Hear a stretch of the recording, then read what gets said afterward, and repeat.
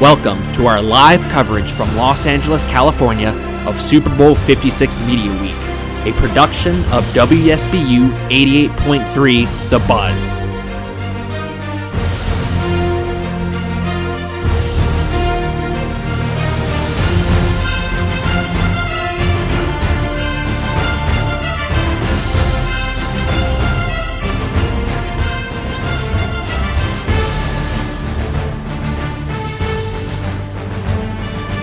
Good evening and welcome in from beautiful and sunny Los Angeles, California, as we will kick off our Super Bowl Media Week coverage. My name is Carter Raymond, the production director at WSBU 88.3 The Buzz, and just wanted to give you a look at what is coming tonight and down the week as we will kick off our night of shows. From 6 to 7, we will have the Director's Cut with Tyler Smith and Nate Solomon. They will kick us off. Following them, from 7 to 8, the Nightly Buzz with Nick Roloff and Tom Sipe, and from 8 to 9, the Wild Card featuring myself, everyone else out here, and a few rotating guests that we will figure out as the day goes on. Of course, we will have today and 5 more days of shows coming the rest of the week, and it will be, more than just Super Bowl coverage. We will be covering all sports. We have plenty of interviews. We are working on that. That is why we are here, and we are really excited to share that with you and our listeners. So stay tuned, and we are excited for our coverage. Thank you for tuning in.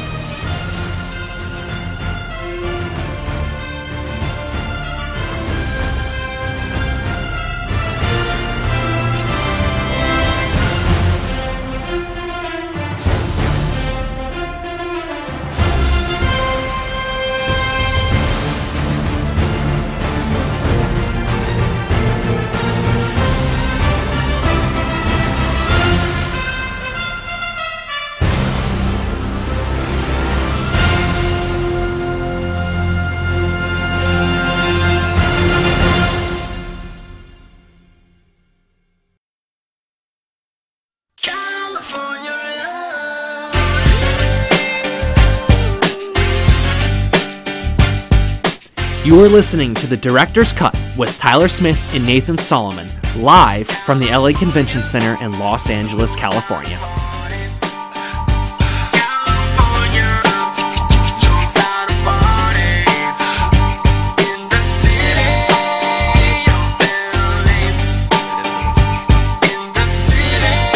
88.3, you're listening to WSBU 88.3 The Buzz. This is the Director's Cut live from Los Angeles, California at the LA Convention Center Super Bowl Media Week Radio Row. Tyler Smith alongside Nathan Solomon here. We arrived on Saturday evening. Now we're here, day one, Radio Row. Nate, how does it feel to be here? Oh man, it's incredible being here. I mean, the warm weather, the people here, it's amazing. I mean, we had a great day yesterday, kind of seeing the city and everything. But today it's down to business, ready to knock off some interviews and have a great week here on Radio Row. Absolutely. We got in on Saturday, had a great time. Didn't really get to do much on Saturday night, but yesterday was our real branch out. WSBU kind of took over LA yesterday. You went to the Busch Clash NASCAR race. How was that? It was awesome. I mean, it was super cool to be able to see all the cars, a new type of car on the quarter mile track there inside the LA Coliseum. Something that's never really been done in NASCAR before, so it was cool to be part of history. Mm-hmm. Yep, and Nathan Solomon, our resident NASCAR insider here at WSBU. And later in the day, Nate had 2 trips. We had a nice big one at Staples Center, a.k.a. now Crypto.com Arena. Caught a little bit of the Clippers-Bucks game. That was a lot of fun. We had a great time, great atmosphere there.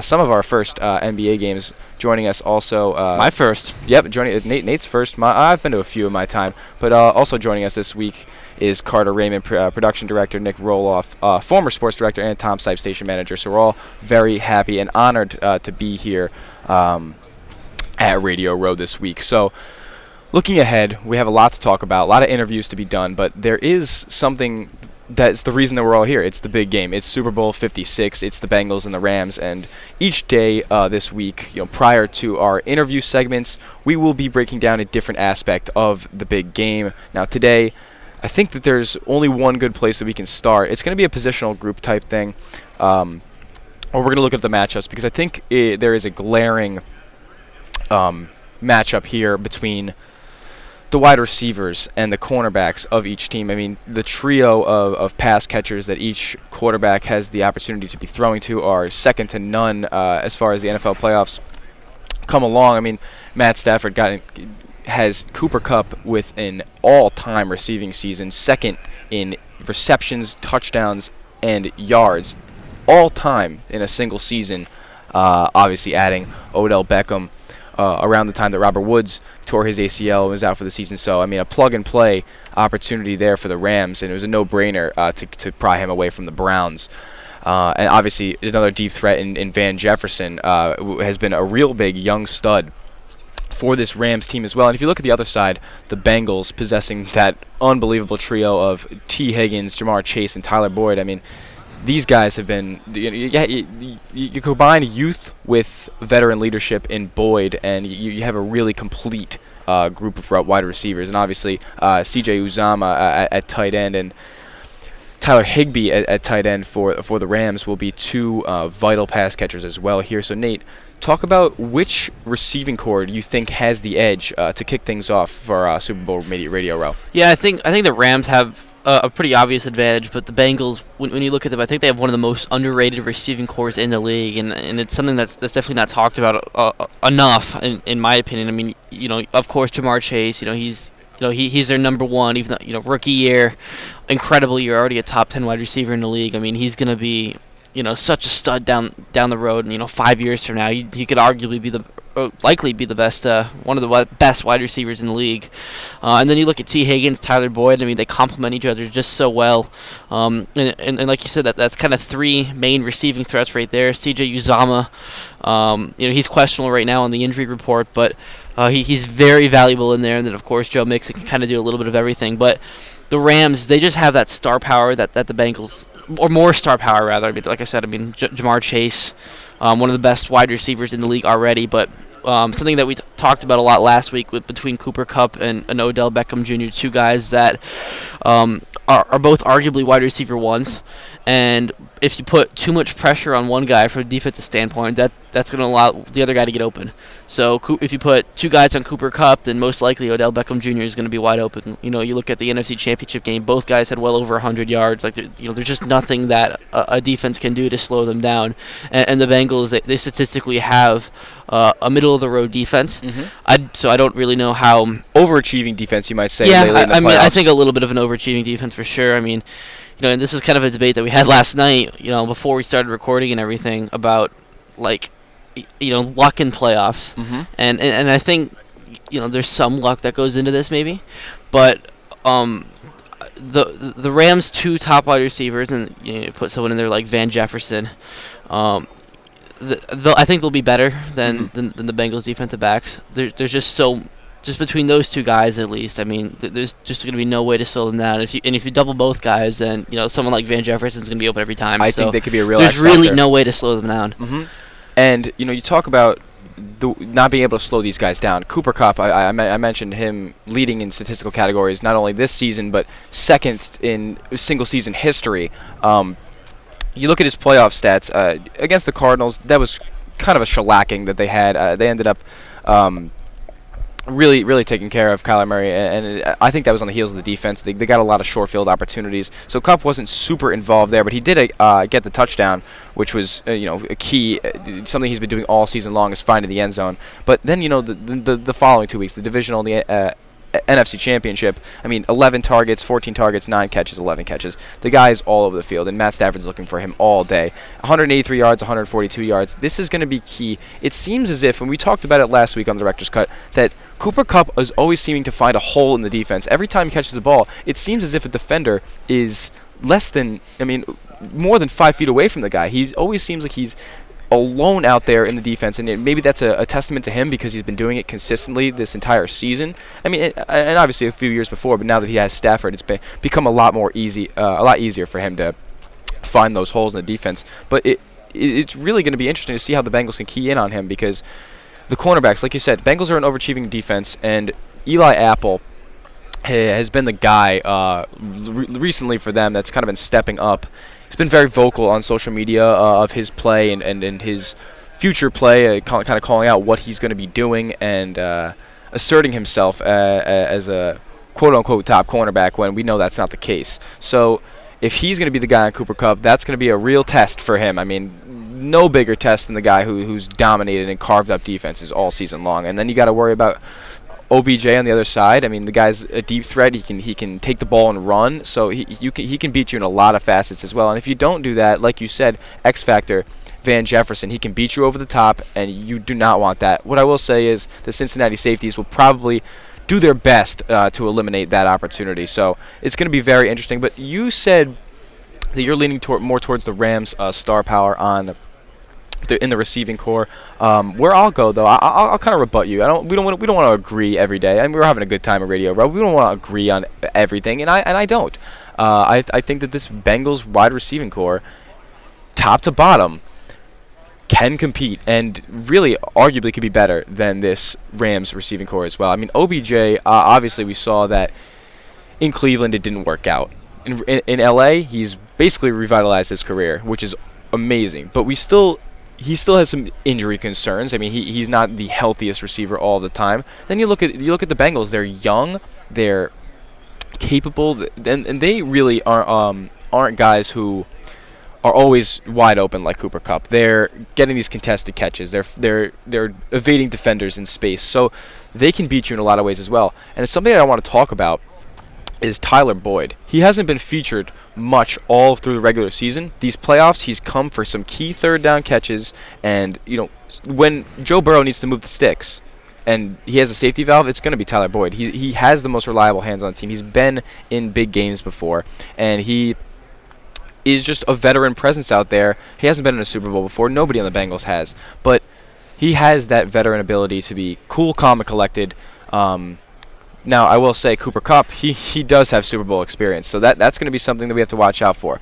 But the combination of Tyler Boyd's ability to sit and use these slot routes to move the chains on easy checkdowns, then you have Jamar Chase, who can either beat you over the top or catch and run with the football, like an OBJ type, but obviously faster. And then T. Higgins, who has that DeAndre Hopkins-like ability to go up and get these contested catches and high point the football. I think that Joe Burrow has so many options. That's why this Bengals offense has been so successful. And like you said, also Joe Mixon out of the backfield is another weapon they have as well. He's come a long way as a pass catcher throughout his time in the NFL. Yeah, no, absolutely. Like I definitely agree. I think the Bengals, from top to bottom, they're more well balanced. But and when you look at the Rams, they have two top guys, and that's not a diss against Van Jefferson, and obviously Robert Woods is hurt and is unable to play. But yeah, the Bengals, they have like five guys that can break out and have a big game just about every day. I mean, or every game rather. I mean, it allows them to kind of space the field out and balance balance the Rams balance the Rams cornerbacks, and we know that they have strong defensive backs. I mean, they have one of the best defenses in the league.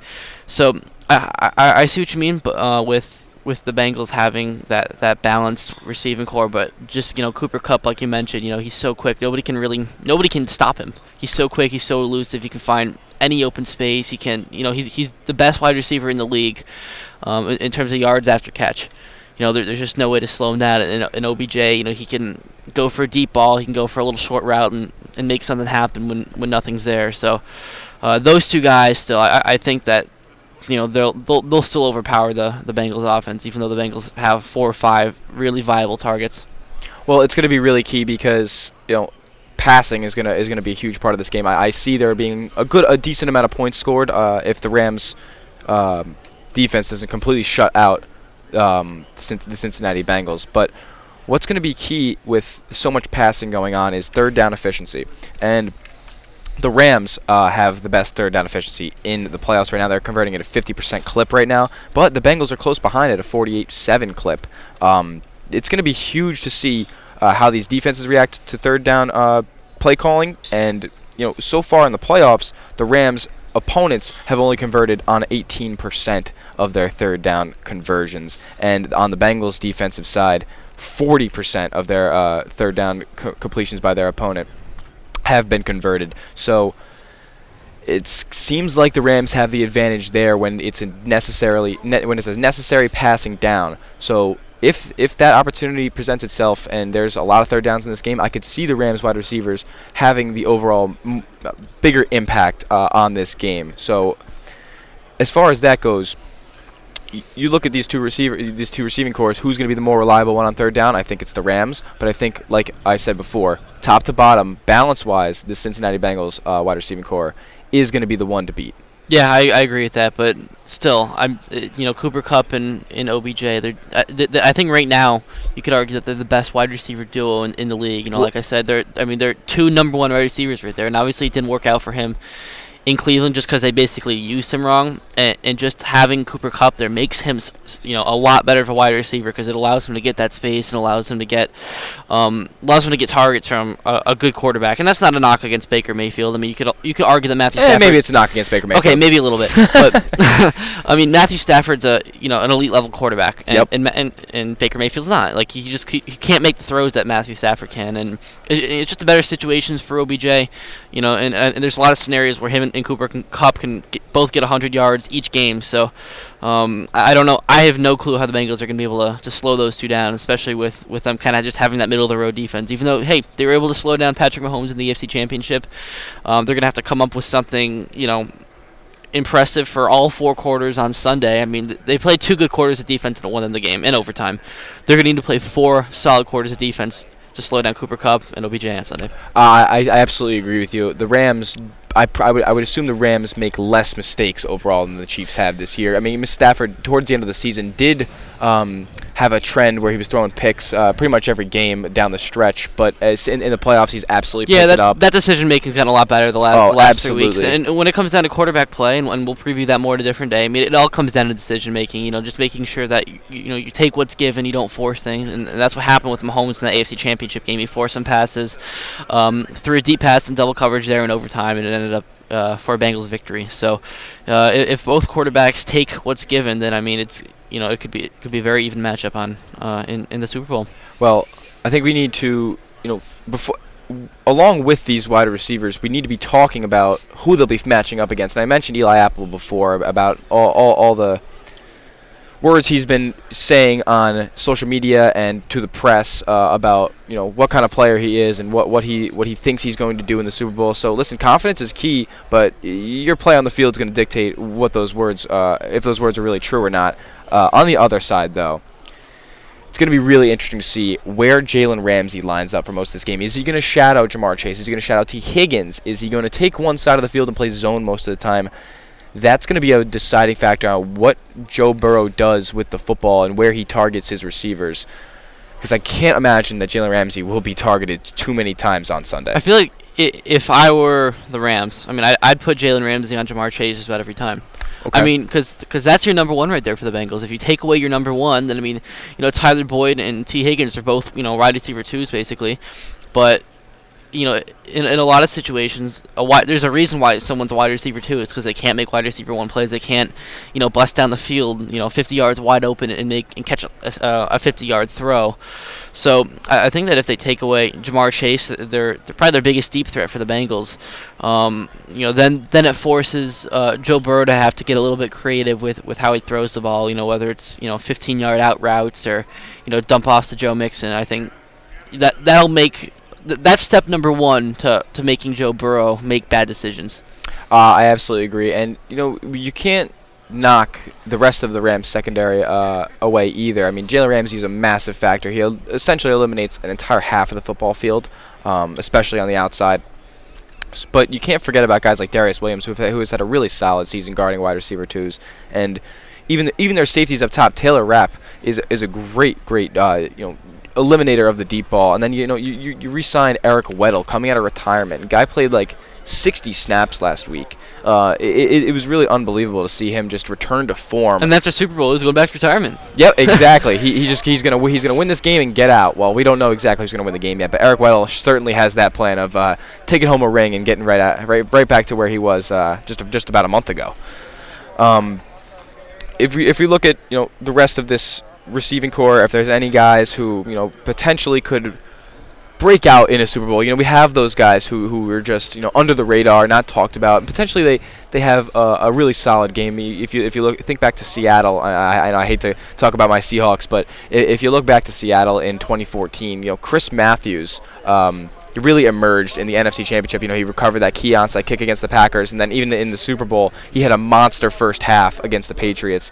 Is there any guys on either depth chart that you think could really make an impact in the Super Bowl that we haven't really heard much about? Here's the guy that stands out to me. He's on the Rams, Kendall Blanton. Mm-hmm. He's he's basically serving as their number one tight end right now with some with some injuries.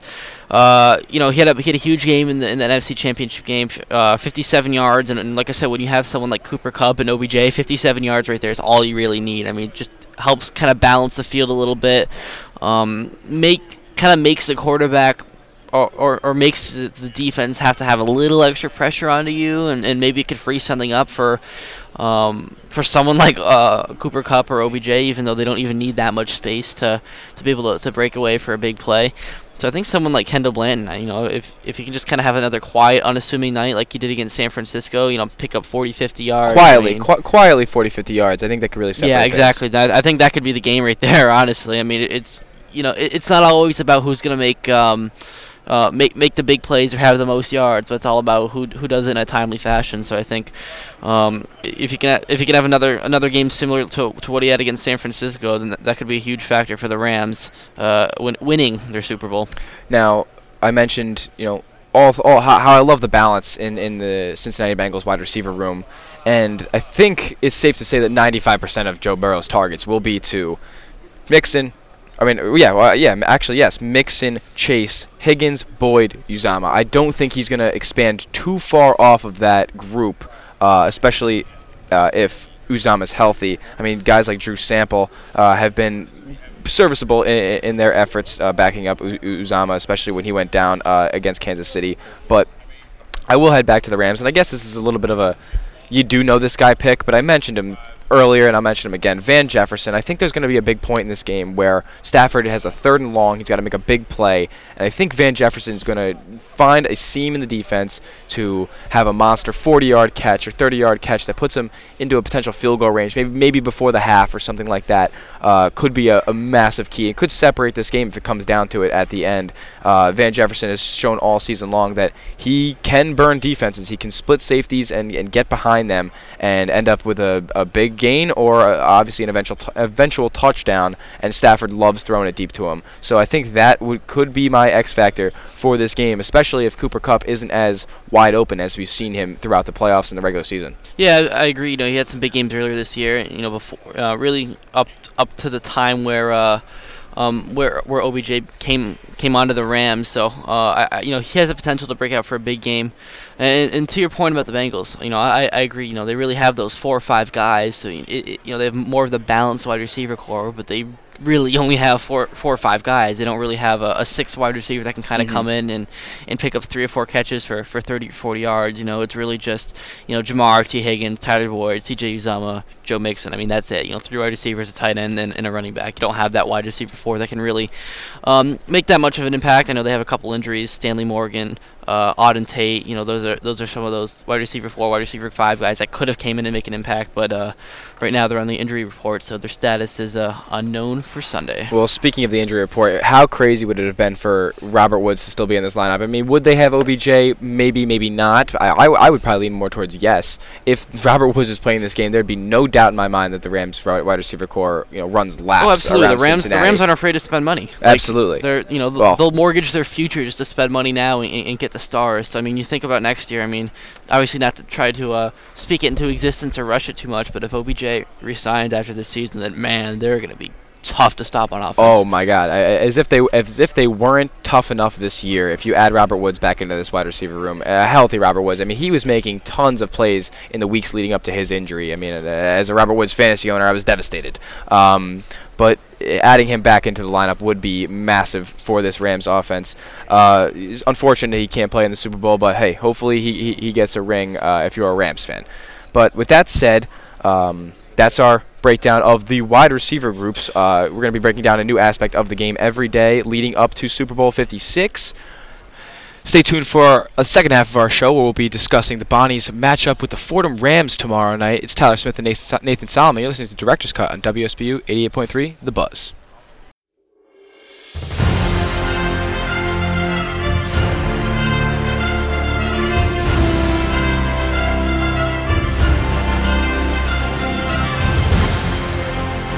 On behalf of WSBU 88.3 The Buzz, we are proud to announce that we will be attending Super Bowl 56 Media Week in Los Angeles, California. Join us for live programming from the LA Convention Center from February 7th to 11th at 6 p.m. daily as we preview the big game.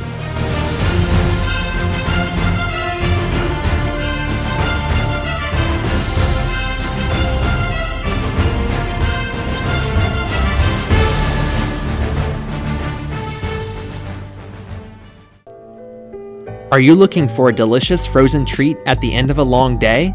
Look no further than Simply Sinful Homemade Ice Cream. Located right next to the Hickey Tavern, Simply Sinful offers a variety of uniquely flavored ice cream, milkshakes, and Italian ice. Additionally, seasonal specials, ice cream nachos, and even alcohol-infused ice cream are featured items. Simply Sinful is constantly updating their menu with new flavors, including the new fall flavor Caramel Candy Apple, made with caramel vodka, Fireball whiskey, and apple cider ice cream. Follow and like them on Instagram and Facebook at Simply Sinful Homemade Ice Cream to track the latest menu updates. Be sure to stop by 100 West Main Street in Allegheny, Wednesday to Thursday from 5 to 8, and Friday to Saturday from 5 to 9. Also, for 10% off your order, mention you heard this only on WSBU 88.3 The Buzz. You must be 21 or older to consume alcohol. 88.3, welcome back. Tyler Smith and Nathan Solomon. It's the Director's Cut on WSBU 88.3 The Buzz. Now, Nate, we just got done discussing the Bengals and Rams matchups in the wide receiver cores and the secondaries, and now we're switching gears to the collegiate hoops side of things. Bonnies have a big game after a rough stretch, I would call it, in Bonnies basketball. We had high expectations this season, and things are kind of dialing down a little bit. Expectations have kind of ceased to exist for this Bonnies team this season. We have a matchup with the Fordham Rams, lower tier A10 school tomorrow, but as we've seen in these past few weeks, nobody's safe in the A10. Any team can beat anybody, and tomorrow is a great example of that. It could be a massive trap for these Bonnies, or it could just be a great showing from the Rams. You know, they've under new tutelage, Kyle Neptune, their new head coach, they've really been changing the culture from prior administration down in the Bronx. Now, Nate, looking at this matchup, what are you looking for the Bonnies to pull out a win tomorrow night?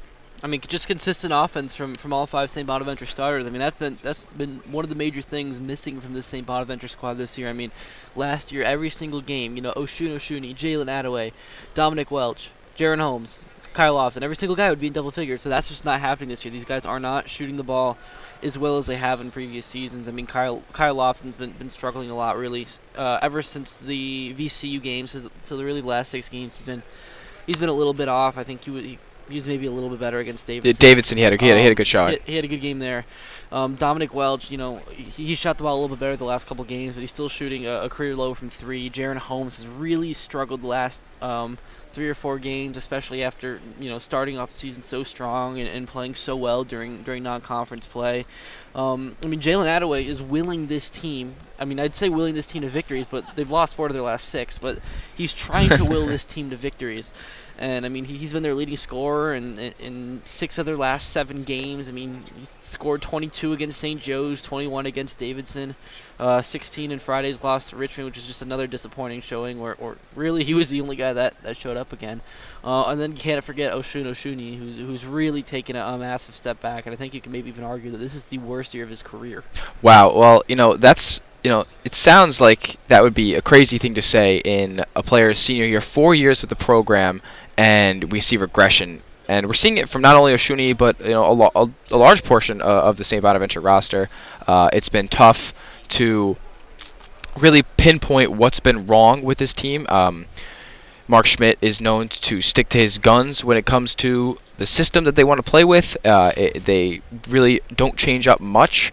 Obviously, again, a game-by-game basis, if you talk about the game against Davidson, they did put full court pressure on, and that's what the Bonnies are really going to have to do down the stretch of the season, is find and expose the other team's weaknesses to really use it to their advantage, because they only use 5 guys. So we've talked about it all season long, even last season. This Bonnies team, since 2007, has the lowest percentage of bench minutes, not only the least, but the second least, and it's by a good margin as well. The third place team is well beyond our bench percentage minutes, and it's just not something that's been sustainable this season with so many games close by. Last season it would be a week, maybe even 8 days in between games. When the Bonnies made their run to the A10 championship. But this season, it's much different. It's back to a normal-ish college basketball season where there's games, 2 and 3 days, 3 and 6 days, and it's really been a point of struggle for these Bonnies who. 4 years, a lot of miles on them already. Now they're still playing 40 minutes a game, so it's been really tough to see the regression this year. And honestly, when you said Oshun Oshuni, that was definitely a name that came to mind. But I really wanted to talk about Jaren Holmes because of how strong he did start the season. And I never like to diss on our basketball team, because they're our classmates at the end of the day. But they did have expectations coming into the season. They were 16th in the country at one point after winning the Charleston Classic. Now they've fallen all the way out of the tournament picture and, arguably not even eligible to receive an invite to the NIT. So, this team has holes, and they need to fix them and plug them fast if they want to, continue that same success like they did in last year's A10 championship. But for right now, it's looking bleak for the Bonnies. Yeah, it's not looking good, and I kind of want to circle back a little bit to what you were saying about the bench. Obviously, Quadri Adams is really only playing a few minutes a game, and he's a guy that I think is deserving of more minutes. Have you seen the free Quadri campaign? I've not. Oh well, there's a Twitter coalition going on right now. I didn't see that. Change.org. There's a Quadri Adams support page for him to get more minutes. So sign that if you think Mark Schmidt will listen to you. Maybe I will have to sign that because I think he definitely is deserving of more minutes. Because listen, I know he's not the best shooter in the world, and he hasn't made a 3-pointer this year, and he's bricked a lot of free throws. But he provides a much-needed spark, especially on the defensive end. He plays with so much intensity. He clogs passing lanes. He gets steals. He comes up with stops. And the Bonnies, they've always been a good transition team. And he can start 3-on-2 fast breaks. And that's where the Bonnies shine. Obviously, Dominic Welch is really good cutting to the hoop. Lofton's one of the best finishers in the A10, if not the country. Jaren Holmes has the potential to be a great finisher. They have guys that can finish around the rim. Of course, Shun is a great dunker. So I love just how much he's able to get them in transition, and I think it was the VCU game. Back-to-back steals. Right before the half. Yeah, he changed the game right there. That swung all the momentum of that game. So I know he's not a guy that's going to come in and score 10, 12 points off the bench, but he's the guy that can come in and get a couple big stops and get that momentum going. Because as we know, defense does win basketball games, and Quadri, right in the middle of the season there, that's kind of when he was having the most impact. And the Bonnies have a tough stretch coming up. They play 5 of the next 11 days. Just what I said about how games being so close this year. They have. One of them's a makeup, of course, the St. Louis game on Valentine's Day. That one will be home at 5 p.m. Eastern time, so 2 p.m. out here, but not that matters. I think they really need to go into more full court pressure. It worked so well against Davidson. It did. Back into the game. But how long can you really use a full court pressure for? This team's not a VCU where it's straight up havoc the entire time. They're gonna gas out eventually, and you saw that actually toward the end of the Davidson game where they were so close, and then Attaway short arms a free throw, and then you're down 2 or 3, and Welch or whoever it was, I think it was Holmes throws it out of bounds. But so they shouldn't have been down that much in the first place. Oh, absolutely they not. Off that second half with 4 straight turnovers. That's the game right there. You lose by 5 points. That's the game. And Mark Schmidt really stresses how the first 5 minutes of the second half. He talks about it all the time, and about how the first 5 minutes of the second half really dictate what's going to happen. When the buzzer sounds, because. And this team in the Davidson game obviously neglected his advice there because they came out flat in the second half. This team already can't shoot threes well enough. They can't defend it either. Yeah, they're not they're not Alabama, they're not Virginia Tech shooting threes. But you have to have some sort of safety valve when you're falling flat in these opening minutes. And I think when you mentioned Quadri Adams, that's going to be a time where he needs to wake him up a little bit, get a transition dunk. But at the same time, as much as a momentum shifter and a spark as he is, he's so athletic and can carve through defenses when needed. He makes some mistakes on the defensive end, or he'll have a turnover, or a key foul that puts the team in the bonus, and that just that tells Mark Schmidt that he's not ready. He's as St. Bonaventure basketball goes, you're not guaranteed minutes ever, unless of course you're in the Ironman 5 this year.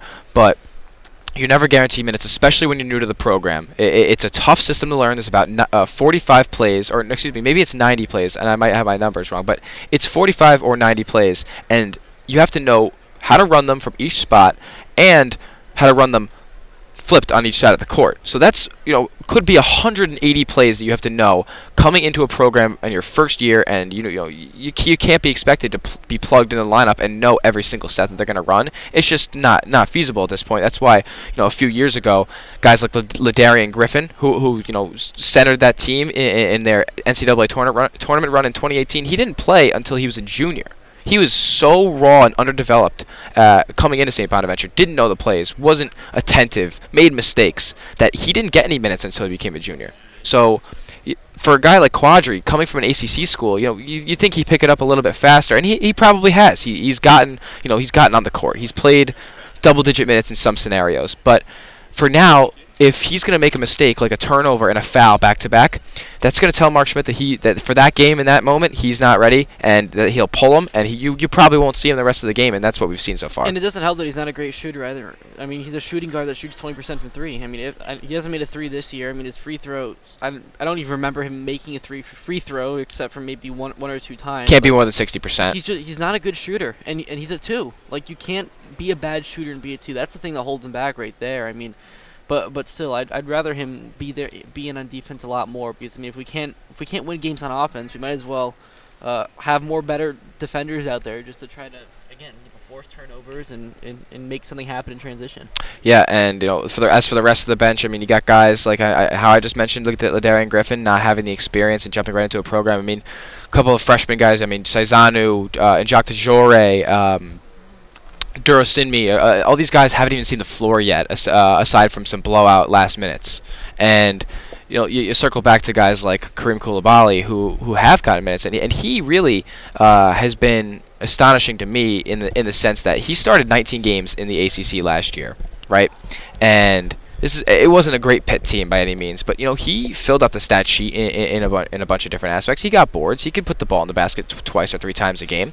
Now it just seems like he's playing a little bit out of position, perhaps, and he's not comfortable where he is on the floor. And at the same time, Schmidt hasn't given him consistent enough minutes to get in a rhythm. He's a very gifted offensive big. Not the best defender, but for a guy who's a good offensive big, you're going to have to be out there for longer stretches if you want to be successful, and Schmidt hasn't been able to give him that opportunity. Yeah, and he's going to be the 5 next year after Oshun's gone. I mean, I don't, to your point, I think he played at Pitt. He was really a 4 there. Yep. And you come in here and you can really see it. Like I thought he'd adjust to the 5 a little bit quicker, but I mean, it's not that he's undersized, but he doesn't have enough strength to really be in there in the 5. I mean, he kind of gets bullied on defense. He can score to an extent. He has a little bit of a jump shot. Like if it's there, he can take a 15-footer. But again, he's a decent scorer. He has a good spin to the basket. He has a couple good moves around the hoop. But I mean, can't go right. I'll tell you that. Can't go right. Guy's a lefty. Cannot go right. I will say that. But on the defensive end, I mean, he's a liability. He's a liability on defense. Mm-hmm. He cannot get a stop. It's really tough, and it's funny enough because you thought you had two contrasting bigs in Oshuni and Koulibaly, right? One great on offense, one great on defense, and Oshun obviously, like you mentioned, great dunker. He can sky up, catch the ball and put it down, but often, especially recently, it seems like his interior defensive presence has not been what it was his junior year, his sophomore year, and even his freshman year when he 5th in the nation in blocks as a freshman. So. What is up with the regression? From Oshun? I mean, a senior in college, and he's running these high post sets. Schmidt loves to run him around the free throw line. He doesn't really create much offense from there aside from dribble handoffs. But way too often, I see him not catching the basketball, and that just is unacceptable to me. As a senior, 4-year player, 4-year starter, you've been playing over 30 minutes a game for your entire career, and you got butterfingers. It's not for me. Where have you seen the regression from Oshuni? Because I think it's been on both ends. Yeah, definitely. I mean, he's not blocking shots to the degree that he was in previous seasons or even earlier this year. I mean, he started off this season blocking a ton of shots, even though he was hurt. It was awesome. And I don't know if he's still hurting right now or if it's like a lack of interest, I guess. I mean, do I dare say that? But I don't really know. Like, going into this season, ESPN and some of these different mock drafts had it as a mid to late second rounder. Same with Lofton. Exactly, because everybody expected that after last year, Oshuni would kind of work on developing that offensive game. If he could kind of have a little bit of a consistent post game, then he could be a mid-second rounder. But absolutely, he has the frame. He can't score on offense right now. He can if he gets a wide open cut, he's able to score and but off the dunk. Off the dunk or a putback. But that's really it right now. I mean, it's a little bit concerning. I mean, now in terms of the rebounding numbers, that's really what concerns me. They concern me too. But here's my kind of theory about it. I mean, I think it's a lot of it. And it's like you said, he's on the perimeter so much. He does a lot of these little handoffs to Jaren or to Kyle, and he's just not in good positions to get rebounds. And especially when you look at his frame, and he's not the most muscularly defined big in the country. So if you're starting out on the perimeter, it's going to be tough for you to crash and get a body on somebody and be able to push them out. He gets rebounds off of 3-pointers. Well, exactly. If someone gets to the hoop on someone like Dom or Jalen, then you're automatically undersized. If it's Jalen's a guy that's 6'7", 6'8", plays much bigger than he is, but he's going against someone that's 6'11" for a rebound. I mean, can't happen. 8 times out of 10, you're not going to get it. Yep. Like it's just a size mismatch there. While Oshun's just on the perimeter because that's what the play is. I mean, because he's doing a little handoff to Kyle, who's shooting, a 15-footer. Yeah, exactly. So I don't know how much of that you can blame on Shun. Or versus, he's just not in good positions for rebounds based on the play design. So I'd like to see him be a little bit more involved down low in the plays instead of just a lot of those handoffs, because it feels like they kind of run the same sets over and over, where he's just on the wing and does that handoff, handoff to Kyle for, he does no good out there. And it's funny because you see him in the pregame, guy's shooting threes from the wing, he's shooting threes from the corner. Like, you're not allowed to do that during the game. First of all, go down low. Give me a drop step and just put the ball up and in. You haven't developed a drop step in 4 years of college. It's astonishing to me that he was like so highly recruited. I mean, I get it. The guy has longer arms than Mo Bamba, but he just hasn't developed any offensive game his entire career. And I hate to say that because I think Oshun is a nice guy and a tremendous shot blocker. And obviously he can sky up and dunk as good as any big in the country. But there needs to be a more physically imposing presence down there, and he just doesn't have it right now. And especially like you said, keeping him out on the wing, when he has no opportunity to score from out there, it doesn't do you any good. No, not at all. I mean, I don't get it. Like, I mean, it's not like the Bonnies are getting totally out rebounded. Like usually the rebound margin's kind of like pretty even to their opponent, but a lot of times, their opponents have more offensive rebounds, and I mean the second chance points and points off of turnovers. I mean that's really the game right there. So, you can't, like you said. I mean Jalen Attaway obviously plays bigger than he actually is, but you can't rely on him being your number one rebounder at the basket or Dom Welch. I mean, hey, Dom's a really good wing rebounder, but he can't box guys out that are 4 or 5 inches taller than him and get a rebound every single time. So. Exactly, and it's tough when your center is 6'10". That's not, I wouldn't call that undersized, especially for the college level. But when the rest of your guys are 6'5" and below, it creates some issues. Now, obviously, we talked about the bench a little bit. Linton Brown, haven't seen him in a long while. No timetable on his return for right now. But it would have been nice to insert him back into the lineup. I mean, he was probably the best shooter off the bench, and I don't think that's even a question. Easily. I don't think we were able to see enough. I think he was just getting into his own right before he went down. But it would have been nice to see him reinserted back into the lineup because at the end of the day, now you're playing 5 guys, and he was that guy who could have given Welch and Attaway and Holmes a rest throughout the game.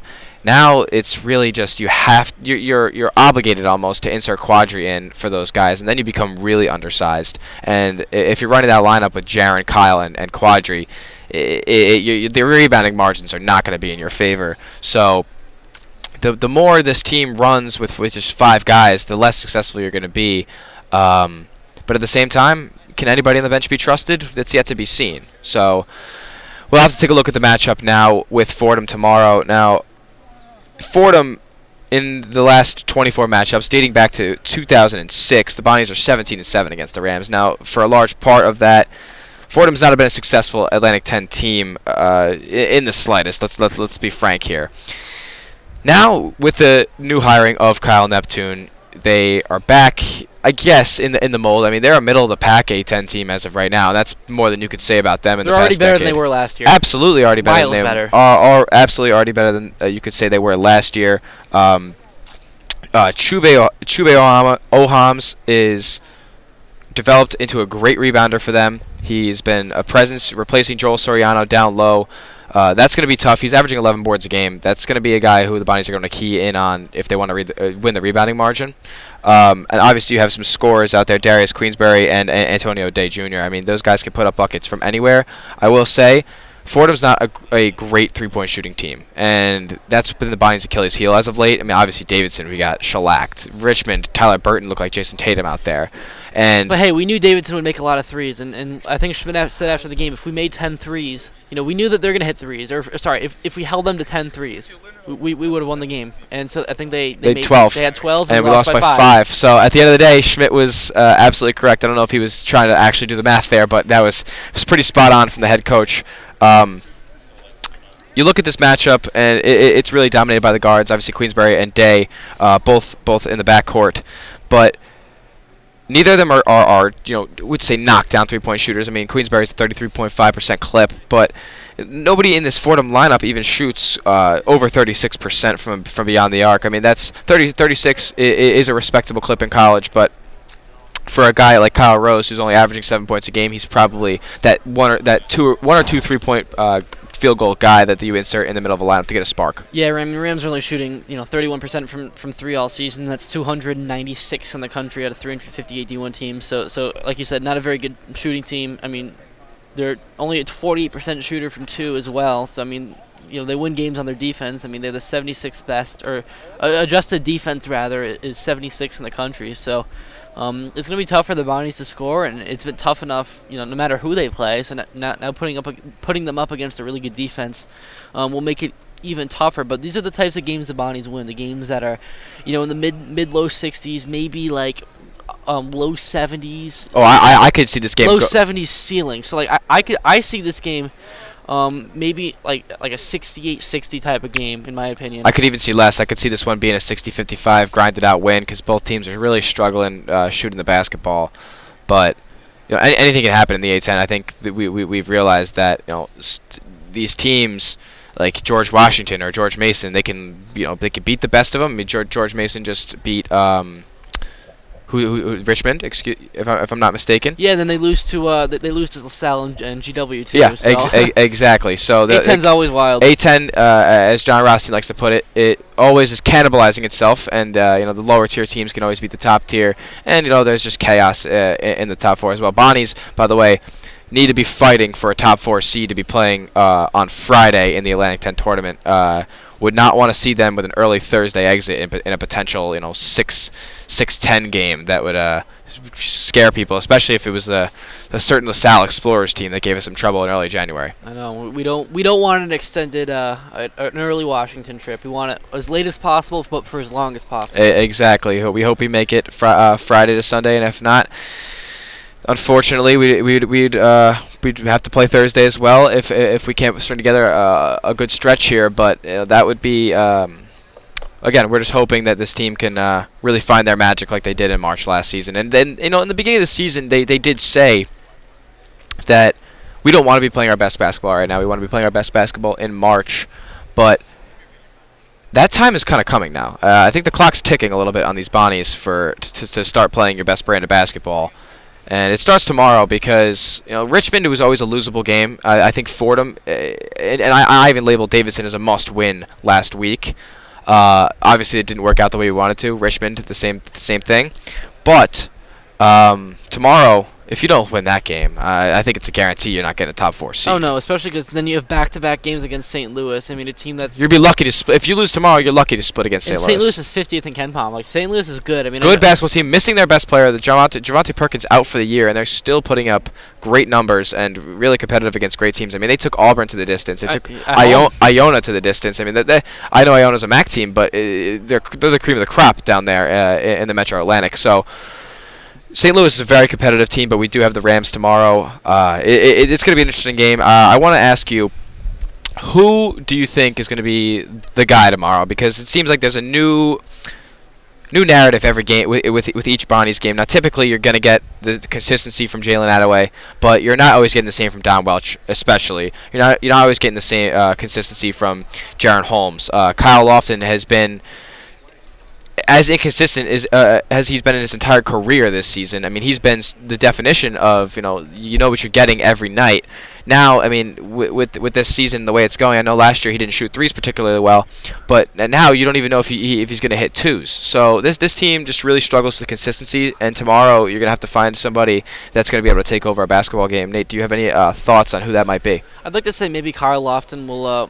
We'll be able to kind of break through and finally have a big game. He's due for one, but I also kind of want to stick with a little bit my pick, if you will, from earlier when in this segment, talking about Quadri Adams. I mean, if he gets an opportunity, I feel like he could be the type of guy to again go in there, maybe get 3 steals, get some transition buckets, really spark that fire because he doesn't always do things that show up in the box score. Mm-hmm. He makes winning plays though. Yeah. So if he can make some of those winning plays and get the Riley Center fans on their feet, then I think that bodes well for the Bonnies tomorrow against the Rams. I absolutely agree, and I think tomorrow, and you mentioned Quadri, I think tomorrow's a great opportunity to get some bench guys some minutes against a lower level A10 team. I know they couldn't get any minutes against a team like LaSalle because we were down 9 the whole game and somehow forced that game into overtime, but tomorrow, I mean, you're on your home floor. You should be. You've taken care of Fordham. I mean, 75% of the time over the past 15 years. So tomorrow should be a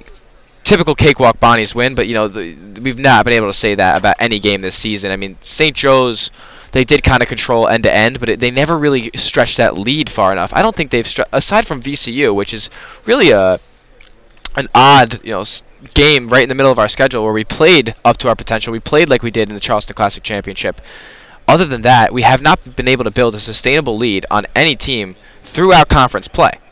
Yeah, agreed. I mean, the Bonnies have only maximized their potential this year for 5 halves of basketball.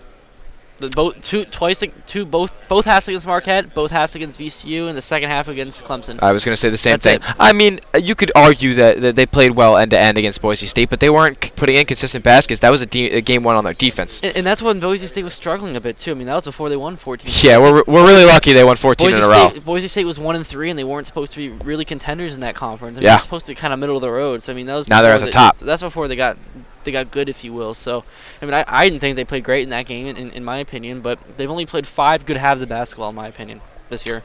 Yeah, the Bonnies have not been any sort of consistent at all this season. They need to, I know that they're tired of running the same sets over and over again, but you just gotta, you do have to mix it up. And I know it's Mark Schmidt calling the plays from the sideline, but you got to be able to mix it up. You can't just keep doing the dribble handoff the entire game and hope that one of your players can curl off a screen and get to the rack, because that's not consistent. I mean, that's not basketball that's going to work all game long. They're eventually going to adjust to your sets. Got to run more of these back cuts. Got to run more, baseline alley-oops. This team was so successful with sets like that last year, and then finding the easiest buckets possible when everybody's working in unison. The chemistry, I don't understand, has regressed so mightily from last season to this for a group of 5 that have played essentially every minute together. It boggles my mind. Yeah, I don't understand it, but hopefully they can maybe get back on the right track starting tomorrow, because the big stretch is now coming. It's up here. for It's the absolutely Bonnies. here. It's February. It's It's absolutely go here. time. Yep, 100%. Time to peak. Now, I want to wrap up the Bonnies talk with a little score prediction. Nate, tomorrow, Bonnies, 7 p.m. Eastern, if I'm not mistaken. Fordham Rams traveling to the Riley Center. Give me a score prediction, and who's your winner? 68-50 Bonnies. I said Okay, you think Bonnies in a rout tomorrow? I don't think they play great tomorrow, but they play Enough. They take a good step in the right direction tomorrow. Yep, That's my opinion. Yep. I'm going to be along those same lines. I don't know if the Bonnies are going to put up 70 tomorrow, but I think I'm going to go 65-54 victory. I don't think it'll ever be in question the result of the game, but I do think that Fordham has talented enough scorers to be able to put the ball in the basket in the Raleigh Center for a crowd that I don't think will be as lively as some Raleigh Center alumni are used to. I mean, you look at last week, Davidson, Tuesday game. there were so many empty seats. I couldn't believe my eyes. They were a team that was just ranked too. Like they had been in the up until the day before game. If VCU hadn't beaten them the day before, they'd be ranked, and that would have been a game worthy of a court storming had we won it. If they had a number next to their name, they didn't obviously, but still, certain restrictions in the Riley Center are definitely taking a hit to attendance levels. I will say that, and I'll leave it at that. I'll go 65-54 Bonnies. You had 68-50 Bonnies, and that's a score prediction. Now we'll kick things over to another aspect of college basketball. We're watching a lot of college hoops on our flights to Los Angeles. And we're just going to go through a quick rundown of this week's new AP poll. Obviously, Auburn remaining at number 1, Gonzaga at number 2. No surprises there. But Fordham in the AP rankings. Imagine that. No, Purdue back in the number 3 spot. They look like an easy national championship contender. Arizona at 4, Kentucky at 5. Houston at 6, Duke 7, Kansas 8, Texas Tech 9, who I'm really high on, and Baylor 10. I will say one more outside of the top 10, Providence. They are going through a dream season. Ed Cooley, probably the front runner for National Coach of the Year this season. Nate, anything sticking out from college basketball this past weekend that's caught your eye? I mean, I think Providence should be higher. I mean, I agree. They're a 2-loss team in a power conference, and they're only 11th. People like to say that the Big East isn't a power conference. It's absolutely a power conference. And this isn't a diss to Texas Tech because Texas Tech is having a great year, but at 18-5, they should not be ahead of Providence at 22. 100% agree. But I believe that it's funny because they did beat Texas Tech earlier in the season, but I mean now. Texas Tech, obviously, undefeated at home. One of the best environments this season in college basketball in Lubbock, Texas. That team can really, really grind out wins, and they don't have to be shooting super hot to do it. They're one of those defensive teams that you don't want to match up with, especially when you're on the road. So that's been a team that's really stuck out to me. But who really vaulted themselves into national championship contention as of the past few days. And I know they got blown out at home by Kentucky, but the Kansas Jayhawks, man, they really stuck it to Baylor. Baylor had everybody available on Saturday, and they just got shellacked in Allen Fieldhouse. Run amok this Kansas team had, and you just look at like a guy like OG Abaji, who's a National Player of the Year contender. He can score from all 3 levels, and you can't defend against guys like that. I mean, Kansas can come at you from so many different ways. They can shoot the 3, they can drive the ball, and they can just attack you from everywhere. So that's my team that I think has really vaulted itself in the national championship contention. But I think Providence has a great run at it as well. So I mean, college hoops season goes on. We love talking it. We're gonna keep following it. But hey, we're at the Super Bowl. It's gonna be more football centric talk as the week goes on, and obviously more guests as well. Couldn't really fill up too much time today, as people are still arriving into Radio Row, and not too much is going on yet, but as the week goes on, things will heat up. A little bit of a quieter day here. Absolutely, a little bit of a quieter day. Things will heat up as the week goes on, but that'll do it from us, Nathan Solomon and Tyler Smith. It's been the Director's Cut. We have a couple more days. Stay tuned for all of our shows from 6 to 9 p.m. Eastern, Monday, Wednesday, Thursday, Friday, and then Tuesday, 3 to 6 p.m. Eastern on WSBU 88.3 The Buzz. It's been the Director's Cut, signing off. See you tomorrow.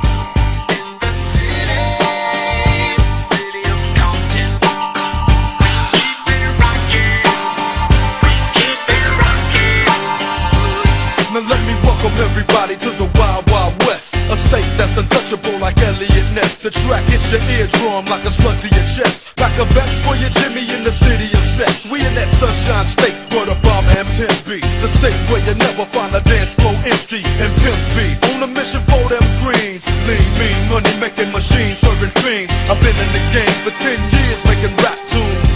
Ever since Honeys was wearing Sassoon. Now it's 95 and they clock me and watch me diamond shining, looking like a Rob Liberace. It's all good from Diego to the Bay. Your city is the bomb if your city making pay.